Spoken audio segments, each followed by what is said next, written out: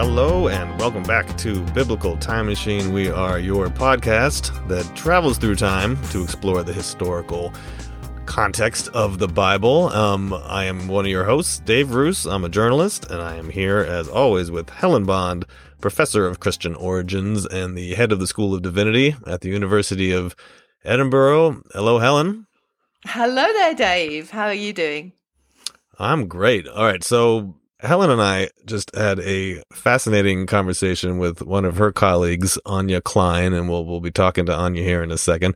So we set the time machine, to a period that we have not talked about at all on the podcast, which is the time right after the destruction of the first temple. We've talked a lot about the second temple on the podcast, but there was a first temple. Sometimes they call it Solomon's temple.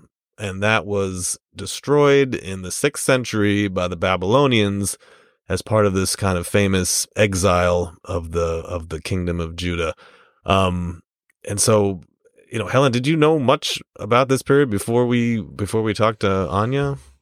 Only vaguely. I mean, I did all this sort of stuff when I was a student, but because I specialize in the New Testament, it's all a little bit hazy. But what I found really fascinating about this was just the role that this cataclysmic event sort of plays in terms of identity formation and even texts and all of these things that we associate with the Old Testament, the Hebrew Bible, the Jewish people in antiquity. If it hadn't been for the exile, it wouldn't have been there. And it's a little bit like what happens later on with the fall of the Second Temple. It's these big events that kind of these world-shaking events, particularly if you're living through them, that leads to texts and identities and all of that kind of soul searching. And yeah, some really, really interesting things that Anya was raising here, I think. Yeah, well, I hope our listeners, pay attention and kind of understand, like Helen said, the difference between kind of who, the people of the kingdom of Judah were before this destruction of the temple, before the exile, and then kind of, who we kind of think of as the Jewish people, and kind of who emerged on the other side of this exile with a new sort of sense of their identity as God's people, with a new sense of who God was. Like monotheism might have really been born during this period, like Helen said, of processing a traumatic event. So, I just want to get to our conversation with Anya, but I hope everybody can appreciate what kind of big ideas are being talked about here. And let's get to it. Thanks, Ellen. Let's get back to the 6th century. Getting ready with the dial. Thank you. Dial it in.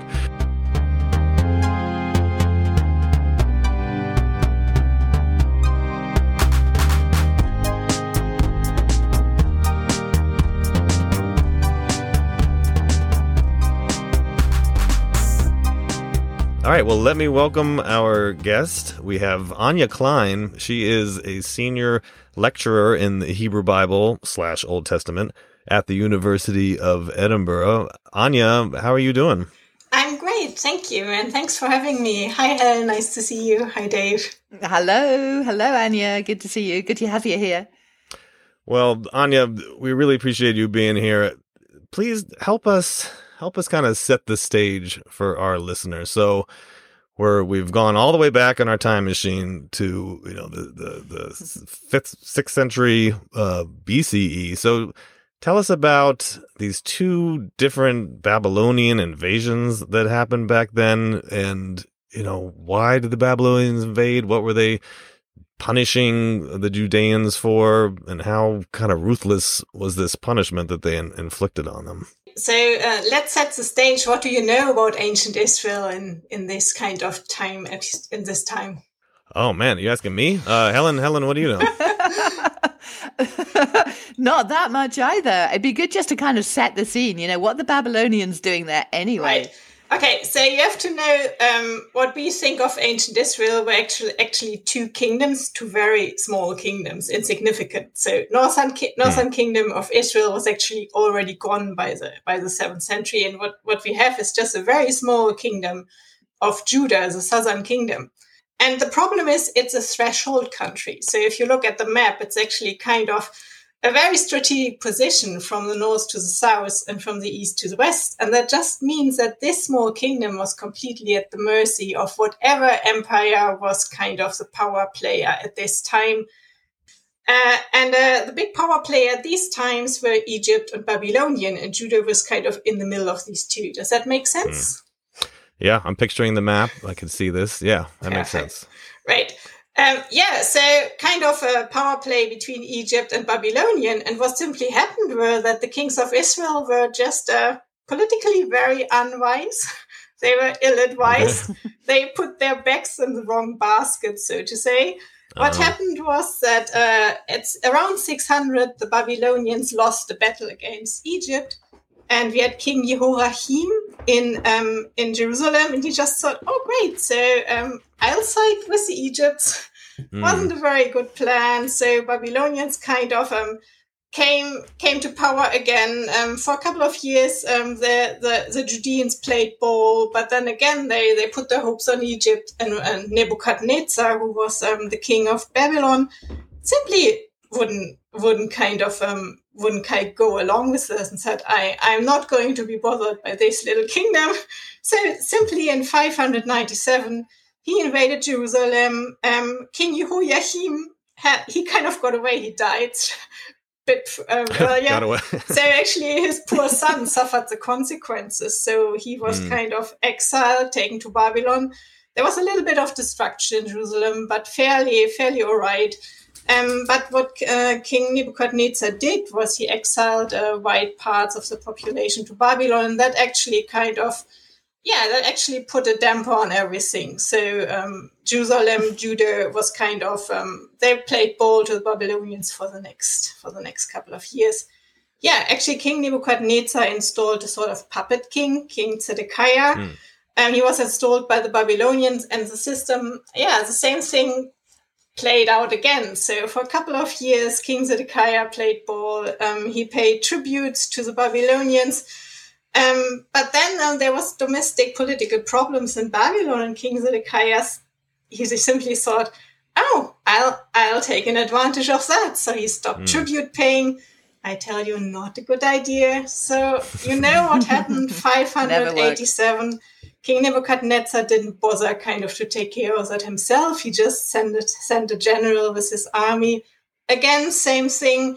They invaded Jerusalem, bit of destruction, and another wave of exile.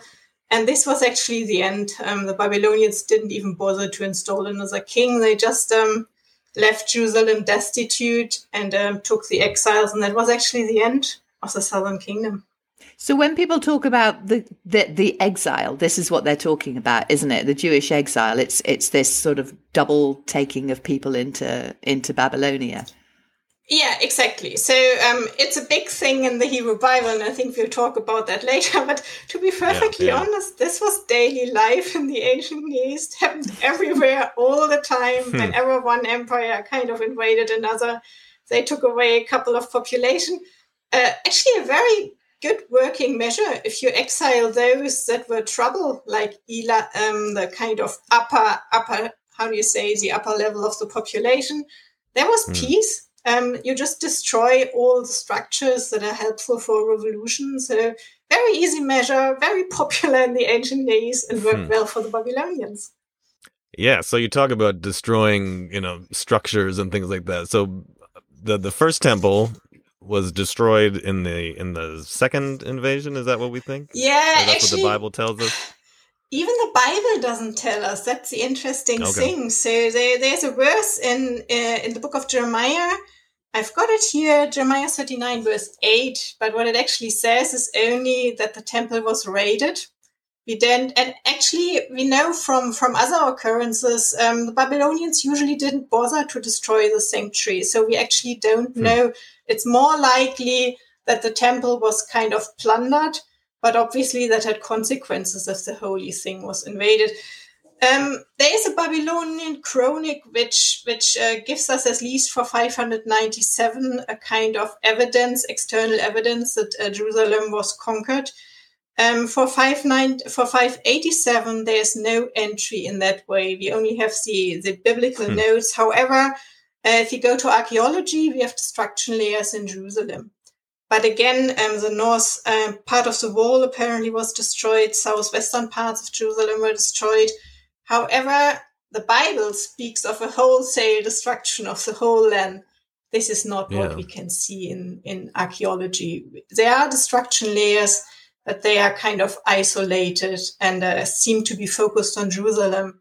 A couple of cities in south of Jerusalem seem to have been destroyed, but we are not even sure if these were the Babylonians or if not other foreign nations took advantage of this power vacuum. So yes, there was exile, that's what we can say, but it was apparently in truth or in history less of a bigger scale than it appears in the biblical scriptures. So looking at the scriptures themselves, like clearly, like you said, it was cast as a really traumatic event of a whole scale destruction of Jerusalem, of this exiling and kind of destroying, like you said, the ending of the kingdom of Judah. So how do we see that trauma kind of being processed in different books of the Hebrew Bible? How big of a role do we think it played in writing some of the prophetic books and things like that? That's a huge question. So let's start with the question, what is trauma and for whom did it happen, in what form? So just to go back, so there's a difference between what happened historically and what happens in the scriptures. So trauma comes from the humanities and has been used from different scholars very fruitfully. The idea is that the destruction of Jerusalem was a traumatic event and that this is reflected in the scriptures. However, then we enter the first problem. Obviously, there was the historic trauma was less big than what the scriptures tell about. So it's not like in psychology that an individual suffers a trauma and then is not able to kind of articulate that. What we have in the scriptures is it fits rather with the lens of cultural trauma. The cultural trauma means that a community kind of shapes an event as a traumatic event for themselves. It might not even have been kind of a big destruction, but they experience this as a trauma, and they construct a master narrative which supports group identity and solidarity. And I think that this works much, much better with the biblical writings because we have this everyday destruction of Jerusalem by the Babylonians, no big deal. However, in the scriptures, it becomes this big shaping event that is taken up again and again and narrated again and again. And this fits very well with this idea of a cultural trauma. And different to a psychological trauma, a cultural trauma is something which can be narrated, which is a claimed experience that can be told and retold. And again, we don't have access to the ancient authors. So I always find it very difficult to say, oh, they all suffered from PTSD.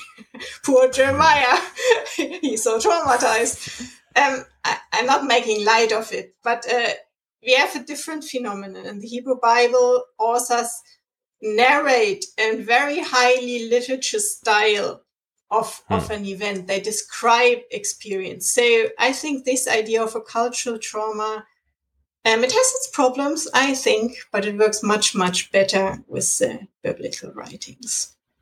So what are the writings that we should, where does this come out, particularly in the biblical? Obviously Lamentations, Prophet of Jeremiah, Prophet Ezekiel, those are the books that are usually in the center of these series. Lamentation is a series of poetic laments. They use this identificatory figure of a female daughter Zion, which is kind of a personalization of the city of Jerusalem, but can also serve as an identificatory figure for the population. Yeah, this figure tells about the violations she has experienced, suffered by the hand of the Babylonians, laments her fate, accuses the god, and then the next text that she pleads for kind of reacceptance. And it has an open end. So it's a text which, how do you say, it kind of gives voice to all these experiences, which the population of Judah will most likely could have connected with. And again, then you've got Jeremiah. There are kind of very drastic prophecies of judgment, laments. The prophet prophet of Jeremiah, he kind of laments all the time. I'm not quite sure if I would have wanted to spend time with him. He seems to kind of lament his fate all over again. There are lots of books who kind of consider the prophet Jeremiah as a kind of figure in which the experience of the people is given a voice. And then obviously you've got Ezekiel, a prophet who has been forbidden by God to speak. So this has been used as a kind of metaphor for not having a voice when you experience trauma. Yeah, so I find this a very useful view on the scriptures. However, I've come a bit away from this because not every text in the Hebrew Bible which stems from these times actually addresses trauma or deals with this traumatic experience of the destruction of Jerusalem. But actually there are other kind of adversities and crises too which are addressed. So I wanna set the scene even again for the listener, but just this idea of when scripture was written. I think people who are just, sort of casually readers of the Bible, we have an assumption that things are written down in some sort of chronological order. That, the oldest books of the Bible were written first, and you just keep going through the Hebrew Bible into the New Testament, and that's how it works.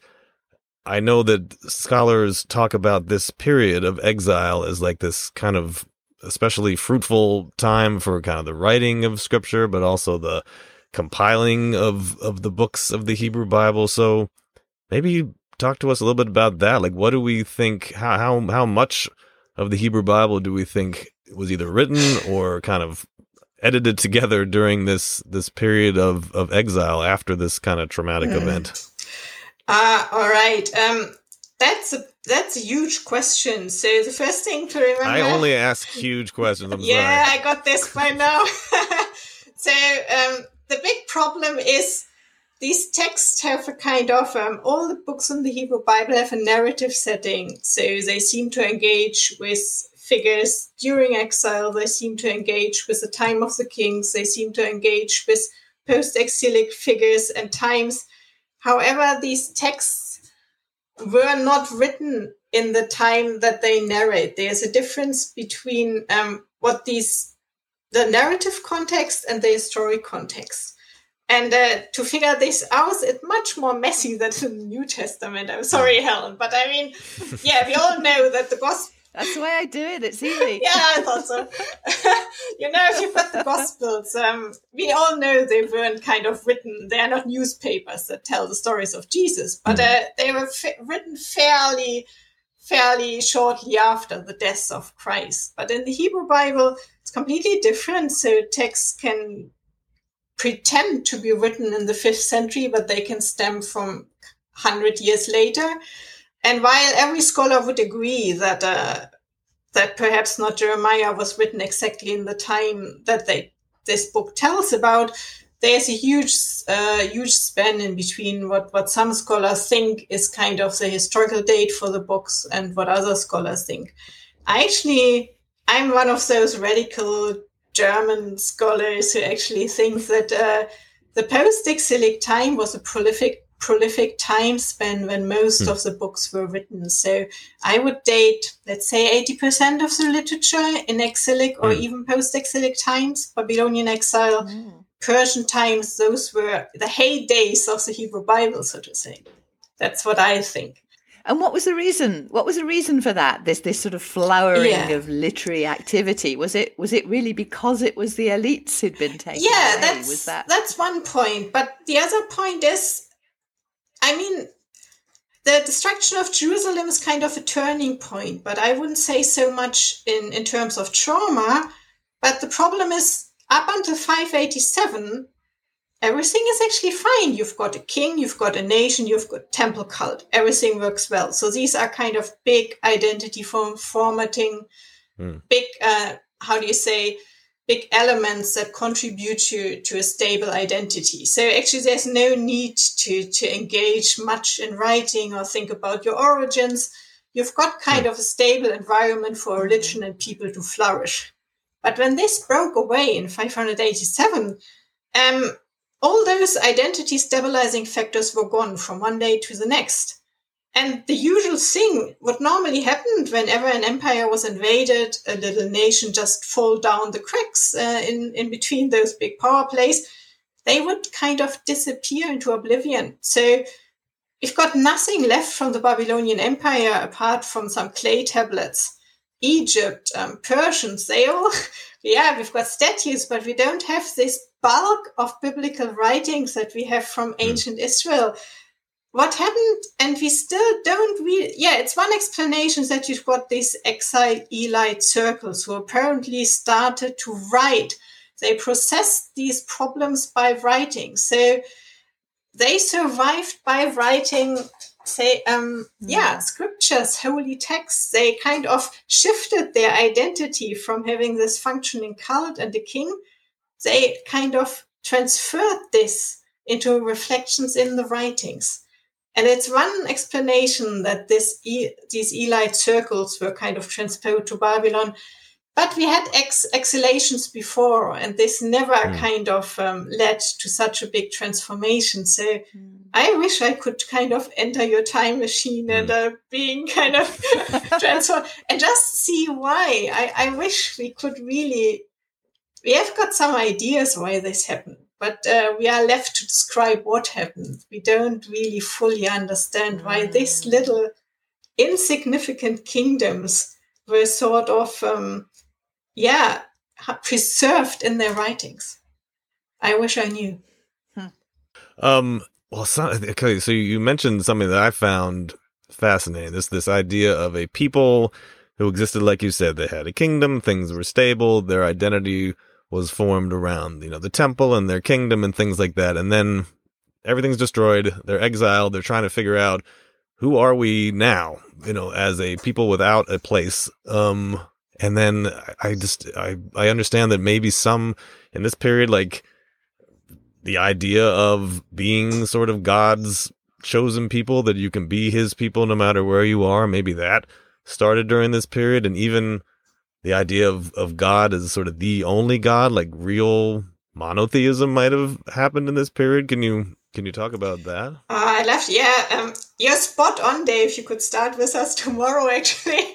So this is exactly what happened. So we assume there were already little written things, little ideas, something like the Exodus narratives. There were these patriarchal narratives, but they were kind of free-floating little stories. But what happened after the destruction of Jerusalem, people apparently reflected on these and they started to reconstruct their own identity. They put these stories together. They were thinking about the god Yahweh, that's the Hebrew name for the God that the biblical scriptures talk about. They were thinking about this God not anymore as the God of a little kingdom, but they kind of transformed this God into a God of a specific people, the people of Israel. So they gave their God a new story. They gave the people a new story. And actually I look at this phenomenon under kind of the label of resilience. So it's how to deal with crisis, how to survive, and how this culture survived by kind of rewriting their history. And they base their identity from now on scriptures rather on a specific king, a city, a religion. And in a sort of slightly perverse way, maybe if that hadn't happened, there wouldn't have been the impetus for the writing. And, if things had continued to be quite happy and no one had any need to write anything down, we might never have had to. There might have been a really small decline of Jerusalem at one point, or people moving away, because actually I think life in Jerusalem must have been rather bleak at the time. And then perhaps this God would have just disappeared. It's exactly that. So this initial event, which kind of transformed everything. Wow. So, okay. So again, if we're trying to wrap our heads around, the chronology of when different concepts came up, I mean, would then like things like the Ten Commandments, where you have that, first one saying you shall have no gods before me, things like that, would that have been as late developing as this period? Yeah, I mean that's late. I would say that's really late. I mean, you need to give it some time for people to reflect, for things to sink in. So I'm fairly sure that it's a big step from having all these different deities swarming around. Then perhaps you start putting more emphasis of a specific god and say, well, this is mine. I don't care about the others. And at one point you come to the idea, there's only one and this is ours and no other god exists. So you've got a kind of, it pops up first in Deutero-Isaiah, I would say. So the second part of the prophetic book of Isaiah very clearly speaks of return from exile. So yeah, end of exile, beginning of post-exilic time. I think this is where the seeds of monotheism are, and that fits very well with what other people think. But from this idea that there's only one God to the Ten Commandments, where this one God kind of frames everything, it's still a long way to go, I'd say. But following this up, though, these are the fascinating things in our discipline. So tell us a little bit more about life in exile then. Yeah. I mean, we've talked about trauma and stuff, but it can't have all been bad, because when they get the chance to go back, not everybody does. No, it wasn't at all bad. So what we know is there are a couple of sources, some clay tablets from the Babylonian city names. Actually, life in Babylonia must have been pretty good. So they lived in the center of an empire. While before, Jerusalem was just insignificant little village. It's like moving from Aberdeen to London, so no offense to Aberdeen, but actually it was a pretty good move for those people, and they were thriving. I'd rather be in Aberdeen. They were thriving, from records that they weren't imprisoned or slaved, but they were given land. They could trade. Some of them became officials. They could marry people in the land. They were completely integrated in Babylonian society. They became officials. They amassed wealth. It's a pretty success story of immigration. So we've got family names where one son was named after the Babylonian god, and the other son had a theophoric element in the name named after the Hebrew god. So it must have been a pretty good life. So obviously not everyone wanted to move. I mean, just remember from 587 we actually think 539 is usually the date that is connected with the return. That's a pretty huge time frame.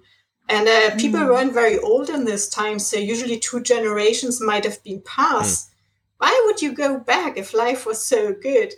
However, some people did return. So if you want to put a figure on that, scholarship plays around with something like 4,000 people might have returned, but we don't have any archaeological evidence for a big spike in settlement growth. So this was really very few. And you can perhaps talk about that in the ancient, in terms of an ancient conflict between leavers and remainers. So, I mean, An ancient Brexit. Yeah, an ancient Brexit, just under different terms. So many people will have stayed in Babylon, but some will have returned. And this, these will have been very conservative circles that perhaps never felt at home in Babylon. But this group that returned, they were decisive for the biblical literature and sanctuary period. And this is actually, this time of return is when the need for writings and reflections on the status of exile actually becomes significant. When you're in exile, it's actually not so decisive to reflect on your status, but the problems arose when those people, the leavers, came back to Jerusalem, because obviously the life in Jerusalem had kind of continued. People had taken over left houses, people had started their new system, people were appointed, and then those people came from the outside and thought they'd be welcomed with open arms and they would be given back their possessions. But obviously this didn't happen. So then a little kind of culture conflict broke up. The Book of Ezekiel, the oldest texts in the Book of Ezekiel actually make up a separation between those that stayed in Jerusalem and those that were exiled in 597, this first wave of exiles. And actually, the big idea in the Book of Ezekiel is everyone who was left in 597 was completely punished by God. They all died out. And all the land will be given to these ones who kind of were first exiled to Babylon. When is this differentiation significant? Obviously, when those returned back and wanted to take back the leading position in Jerusalem. So these differentiation between those that left and those that stayed actually reflect struggles for power in post-exilic times. How to deal with these immigrants who are saying, actually, we are the real Israel and we suffered in exile. And then you've got those that stayed in Jerusalem all the time. And you're like, why? Why should we give up possessions and hand back all the important jobs to you? And these people who are coming back, they're bringing texts with them too. Then, yeah, maybe the people who they don't buy into, the people who've been there all the time. So they brought texts with them, but they will have continued to write texts, and they will have used texts kind of to cement their demands, and they will have written themselves into this elevated position that only the exiled are the real people of Israel. This is exactly what we see until, so the Book of Ezekiel in the beginning starts kind of to make the case for these first exiles, for the real Israel. But then in later texts, this kind of conflict disappears, and then the text speaks of kind of gathering everyone, and Israel consists of everyone who returns. So this kind of conflict disappears after a couple of, a century or something like that. So obviously this power play will have played itself out over the generations in Jerusalem. Yeah, I mean, I think the most famous verse that came out of this period for most people is the sort of by the rivers of Babylon, where everybody's weeping and they're being made fun of by the Babylonians. They're telling them to sing, and we're like, we're not going to sing, we're sad. So why? I mean, maybe if you could frame it around that, like, why would a text like that have been written? What would have been the motivation? What message were they trying to send? Once they had, because I guess that would have been written after they had probably come back from the exile too, right? Yeah, I think so. I would place this text firmly in Persian times, but this text sends a very clear message. You can't be happy in exile. You have to be in Jerusalem. And if you're not in Jerusalem, you have to kind of want to be back all the time. So this text actually writes very firmly against everyone who's happy in exile and doesn't miss Jerusalem. So this text, no. You have to kind of want to be back. You can't be happy in exile. Yeah. And, text is very famous in the first verses, but it's actually quite gruesome. It goes on to wish that the children of the Babylonians will be dashed against the wall. So it's actually a very gruesome text, which makes a very clear point. These people are our foes. You can't be happy in enemy land. You need to long for Jerusalem. So it's a theological program in a way. Wow. Well, I hope this is as fascinating to our listeners as it has been to me, just framing really big theological and sort of biblical narratives, from this one experience, this sort of painful experience in the 6th century, but also, like you said, the resilience that these people, gained from that, and how they had to reframe their story, rewrite their narrative. And it's a narrative that we're still reading thousands of years later. So I guess success. I guess they did it. They did a great job reframing their story. Anya, thank you so much for being with us. Thank you for walking us through this. Helen, thank you as always. And thank you, listeners. We will see you on the next episode of Biblical Time Machine. Thanks. Bye. Bye.